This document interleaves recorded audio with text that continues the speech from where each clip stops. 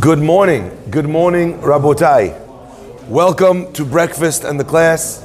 Breakfast and the Class today has been sponsored and dedicated for the speedy and complete refuah shlema of Yitzchak ben Miriam, sponsored anonymously.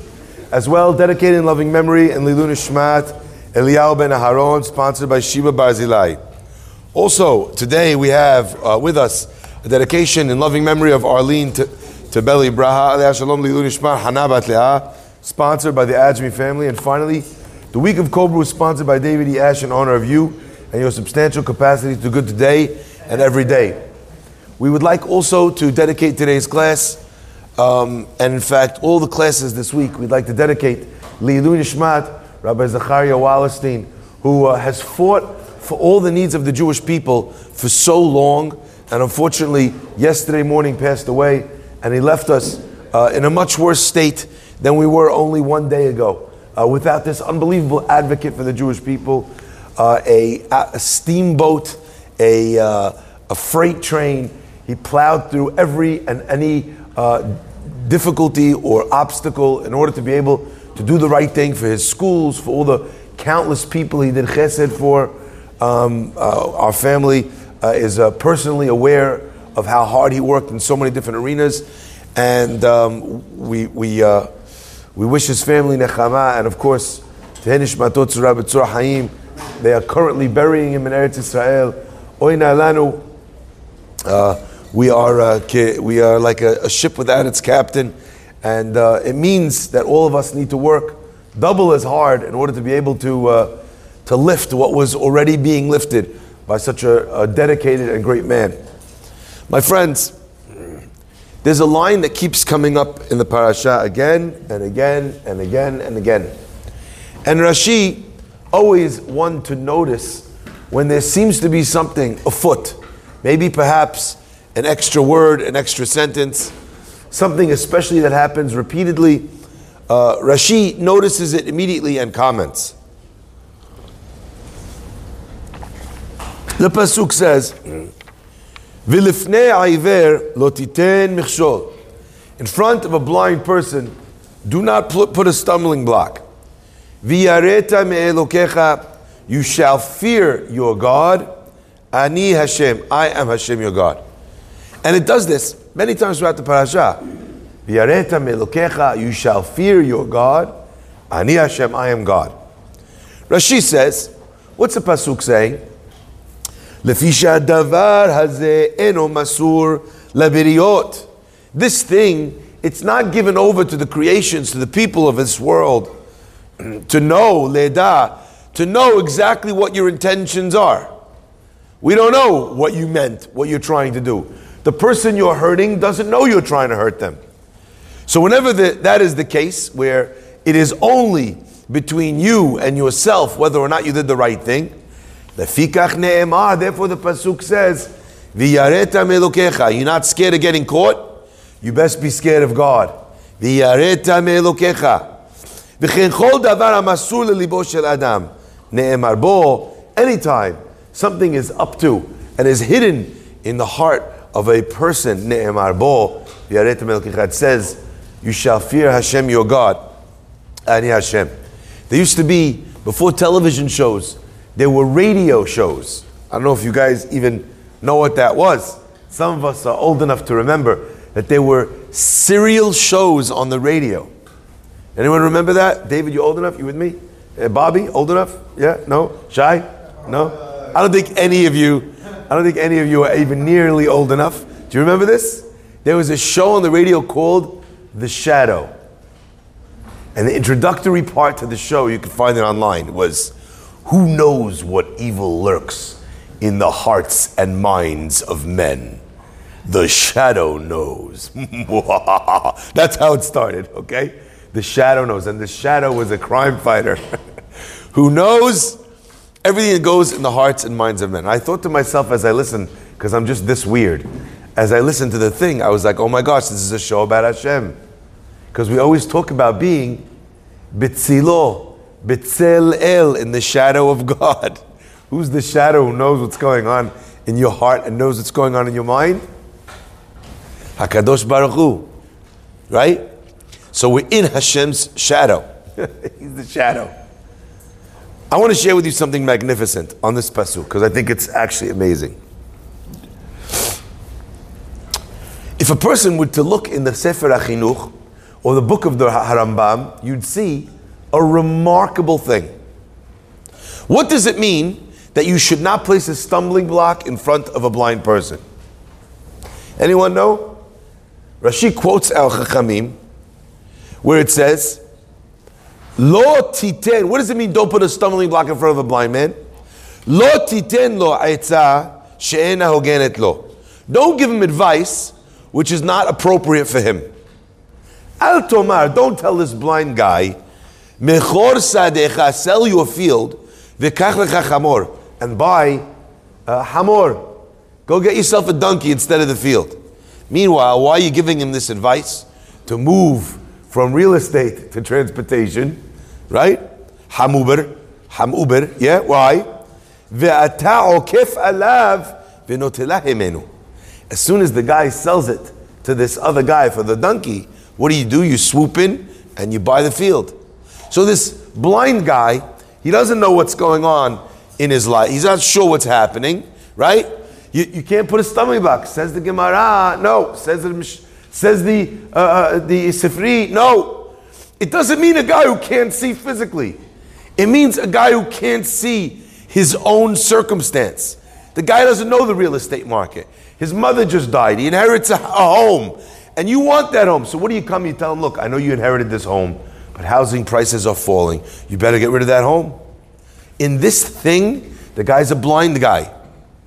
The isur of lot b'fnei verete michshol is don't trick him. There's a girl you want to marry. This guy's dating her. Don't come to him and say, look, I found out. She did this, she went there, she said this, she's like that. Meanwhile, what do you want? You want them to break up so you could swoop in and be Mr. Right. This idea of don't put a stumbling block in front of a blind man means a person who's blind in that thing. Clear? So we've expanded the definition of the pasuk.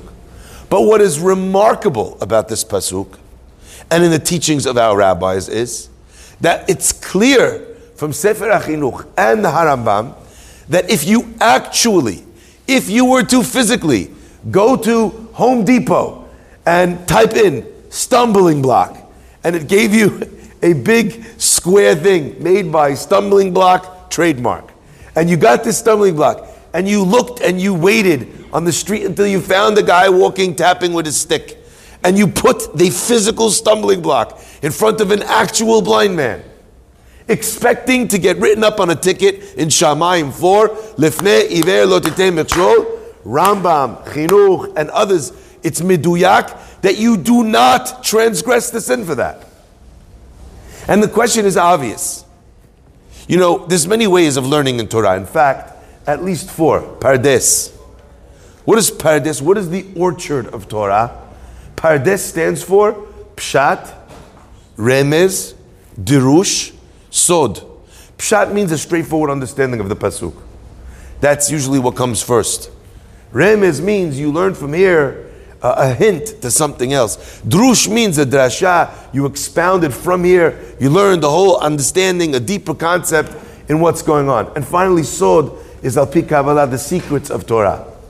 It's always interesting to me that the Sfaradim and Ashkenazim have different ways of learning halakha. And primacy in Ashkenaz, in halakha, is given to the halakha. And in Sephardi, a lot of the halachot are decided based al pi Kabbalah. We do many things al pi Kabbalah. I'll give you one example. Let's say you go outside, you want to do Birkat Levana, there's a thin cloud blocking. You could see the moon clearly, but there's a thin cloud, a misty cloud in front of the moon. Ashkenazim, no problem, go for it, don't lose it. Sephardim, don't make the beracha. Where does that come from? It's al pi Sod. Okay, according to Kabbalah. And I always thought how interesting it is that Sfaradim that give primacy in halakha to Kabbalah is hidden in their actual name. Sfarad is Sod, Pshat, Remesh, Derush. Fascinating.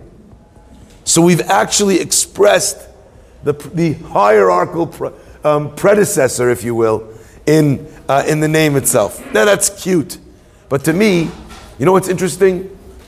Even if you want to learn the highest levels of Kabbalah, the deepest understanding of Darush, the finest, intuitive practices of Remez, we have a rule in Torah. And the rule is, En hamikra yotze mideh peshuto. Which means if the pasuk says something, its simple meaning has to come first. You never lose the simple meaning of the verse. So how is it over here that the Gemara decided, that the Rishonim decided that if you actually stumbled, you forced a stumble of a blind man, you don't fulfill the Avera. You're not, how did they do that? That's a simple interpretation. And the Pasuk never leaves its simple interpretation. How'd they know that this case was different? Rav Blach in his Sefer Penine Da'at says something unbelievable. He says, you know how they knew? You know how they knew that the simple pshat over here didn't fit? Because our Chachamim explain on this pasuk, V'yareta melokecha ani Hashem. You shall fear God. I'm Hashem. And the Gemara expressed on that pasuk that every time something is masur lalev, that no one else knows what you did. Only you know what you did. Only you know if you did the right thing or the wrong thing. Only you know your intentions. Correct? It says those words. If you place an actual stumbling block in front of a blind guy, the blind guy might not see, but everybody else can see. Therefore, it could not have been that the actual simple pshat is included in the pasuk if this is where we make the derasha. Is that clear? It had to be euphemistic. It had to be describing when you give someone bad advice on a deal that he can't see. When you give him information on a family, when he's in process, and you really have ulterior motives. Because that only you know. I'll give you another example. You know where else it says this concept of me being Hashem, fear me. It talks about it when it comes to taking revenge, bearing a grudge. Let's say someone says to you today, I ask you to borrow your car, you say no. Are you entitled to say no? Yeah, it's your car. You don't have to lend someone something just because he asked. Said no. The next day, you forget your car, you ask me if you could borrow my car. Am I entitled to say no? 100%. Am I allowed to say no because you said no? That's revenge. You know what else I'm not allowed to do? I'm also not allowed to tell you, actually, yes, you could borrow my car, because that's what human beings do. They lend things that they are not using. That passive aggressive, I remember what you did, I'm going to make you feel it. Lo tikom, says the pasuk, ve'lo titor. Don't take revenge and don't bear a grudge. Bearing a grudge means I lent you the object, but I let you feel like a tuchas. Okay? Asur. Who knows why you said no or why you said yes? Only you and God. I'm allowed to say no with no other attached feelings. I'm allowed to say yes with no other attached feelings. But I can't say no because you said no, and I can't say yes even though you said no. You see? Who knows? Only God. V'yareta melokecha ani Hashem. So I want to share with you something that I found so interesting. In fact, Harambam discusses this exact concept. He says, where do we have the concept of Kiddush Hashem and Chilul Hashem? Sanctification of God's name or profaning of God's name. So everyone knows the classic case. You do something wrong in public, Chilul Hashem. Your person looks at you and says, look at these Jews. Look how terrible they are. Their religion is all a bunch of lies, etc., etc. Chilul Hashem. What's Kiddush Hashem? Kiddush Hashem is, I'll never forget, The singing children of Jesus. I was on vacation with my wife. We were in the Grand Canyon. It was our last stop before we were going back to the airport. We had a trunk full of food. I thought to myself, I'm going to throw this all in the garbage? How could it be? And all of a sudden this bus pulls up. The singing children of Jesus. Of course that bus pulls up right next to the rabbi.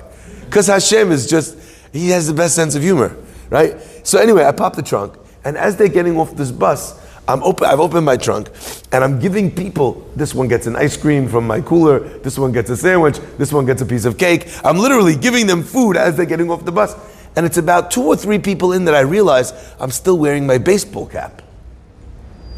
So I make sure to take off my baseball cap. Every guy gets off. I'm fluffing my kippah, twirling my tzitzit, like you understand? Making sure that they know there's a Jewish guy and this Jewish guy from that other religion, you know, he's being a mensch. That's classic understanding Kiddush Hashem, right? Do something publicly that makes God look good, that makes Judaism look good. But Rambam actually says, paradoxically, you know where you make Kiddush Hashem, Chil Hashem? Where people watching. You know where else where you make Kiddush Hashem, Chil Hashem? When no one's watching. Says Rambam, you do a mitzvah, and no one in the world will know that you've done it. Only you and God. There's no one in your apartment on Shabbat. You're desperate to check the score, and it's on the wrong channel. So you mosey on over to the TV, you get out your trusty elbow, and you fall against the TV in a strategic location. Who knows that you did that? Only Hashem. That's a chilul Hashem, says Harambam. Because you have a chance in your private space to do something. And of course everybody has to be on their level, right? Where they're at.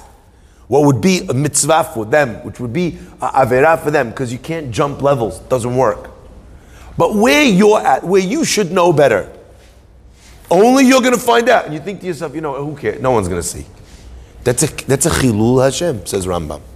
That's a kiddush Hashem. You're doing tzedakah, no one will see that you did tzedakah. In fact, the poor guy got up to go pee. His cup is still there. You don't wait for him to come back, you just stick the dollar in. He doesn't know, nobody knows, nobody's watching, there's no CCTV camera footage. Kiddush Hashem, says Harambam. Because in this world, you showed that it matters that God knows, that God sees. It matters what I do. V'yareta me'elokecha, you shall fear. That is fear of God right there. By the way, Yirat Shamayim is not so easy to come by. Those moments are the moments. You know how you know what level you're actually on? How do you act when no one's looking? My friends, so I want to end with one last piece from the Penine Da'at that I found fascinating.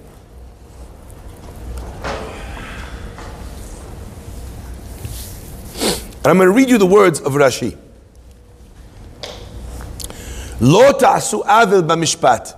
Don't commit an incarriage of justice. Lo tisa pnei dal.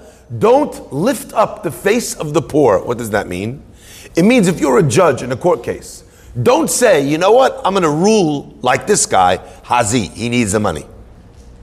Rich guy can afford it, even though he's right, I'm going to rule in favor of the poor guy. Let him give him $100, not going to make a difference in his bank account anyway. Poor guy, it's going to make a huge difference. Rich guy, he don't even care. He doesn't, the $100, he doesn't care. You ever see those cases that they have in the media where these billionaires or millionaires, they sue a newspaper for defamation, and then when they win this massive case that could have been millions of dollars, how much do they sue for? They sue for $1. They spend millions in legal fees. Why? Just to say it's not about the money. And what do they win when they win? $1. And then they give that dollar to tzedakah. Okay. And don't be mehader the face of someone gadol, who's wealthy, who's important. Don't decide. So now I want to read you the words of Rashi because this is so instructive. Lo tisa shelo tomar. A person shouldn't say ani huzeh. He's so poor. Ve'ashir chayav leparneso. You know what? Anyway, the rich guy, he's going to be obligated to help the poor guy because of the mitzvot of tzedakah. Azakenu bedin. You know what? Instead of him giving him tzedakah, letting him feel like a dib, I'm going to tell him that he owes him the money. V'nimtza mefarnes b'nekiyut. Now the guy, he'll get parnasa easy. It feels good. He doesn't have to ask or beg. He owes him the money, yani. Okay? V'lo te'edar pnei gadol. And don't show favor to the rich, powerful people. Shelo toma, you should not say, Ashir huzeh, he's rich. Ben gedolim huzeh, Hazit, this guy is the son of the chief rabbi. Hech avayeshenu, how am I going to embarrass him publicly? Ve'erebe boshto, and I'm going to see him be humiliated. Onesh yesh bedavar, there's a punishment for this. Lekach ne'emar lo te'edar pnei gadol. Says Rabbi Bloch something unbelievable.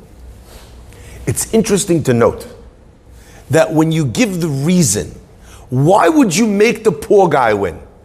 He gives a positive reason. What's his reason? His reason is, look, the guy's poor.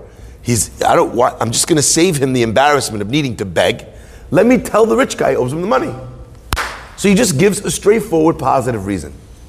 When it comes to being mizakeh, to letting the chief rabbi's son win the court case, right? What does Rashi say? He doesn't say it in a positive way. He says, Hech avayishenu ve'er'eve boshto.